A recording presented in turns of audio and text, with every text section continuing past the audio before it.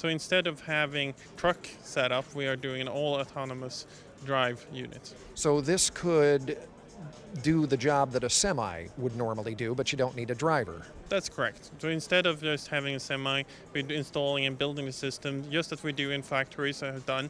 We do an optimized transport between the points A and B. And you don't need a driver, obviously. It's just basically for hauling cargo. How fast could this thing go? It's going to be on the average speed on the highways, so we can keep up with traffic. But I think just a little bit of correction there. We have operators instead of drivers. So we're giving actually the truck drivers, they are, instead of sitting inside the truck, they are operating the system itself. We get a lot of the benefits, and the business case is not really introducing the driver, it's actually to put him outside the truck. We can rebuild and rethink how we do the whole complete setup. So we, instead of removing the driver, we're giving him a complete new way of working. So where would the operator be then? With a cup of coffee in hand and in front of a computer, driving and operating a fleet of teapots instead in the truck. You can compare it with, for instance, like an airplane setup, when you have a control tower.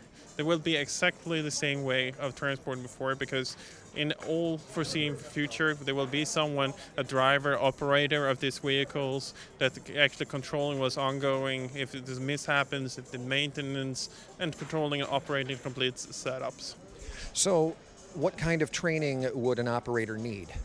It's going to be, of course, a training, but having the experience from a truck background and knowing what transport is and knowing the business is really going to be benefits. But you, of course, need some more new training when it comes to adapting and running complex IT systems as well.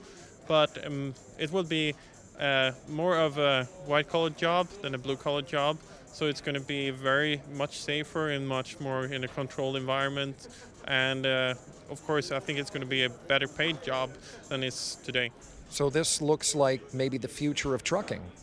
We would like to think so, and we are getting started, and we are giving a lot of new people new jobs to actually start applying this. And we are customers, so it's really interesting to make this happen, because this has a lot of benefits when it comes to flexibility and operating hours.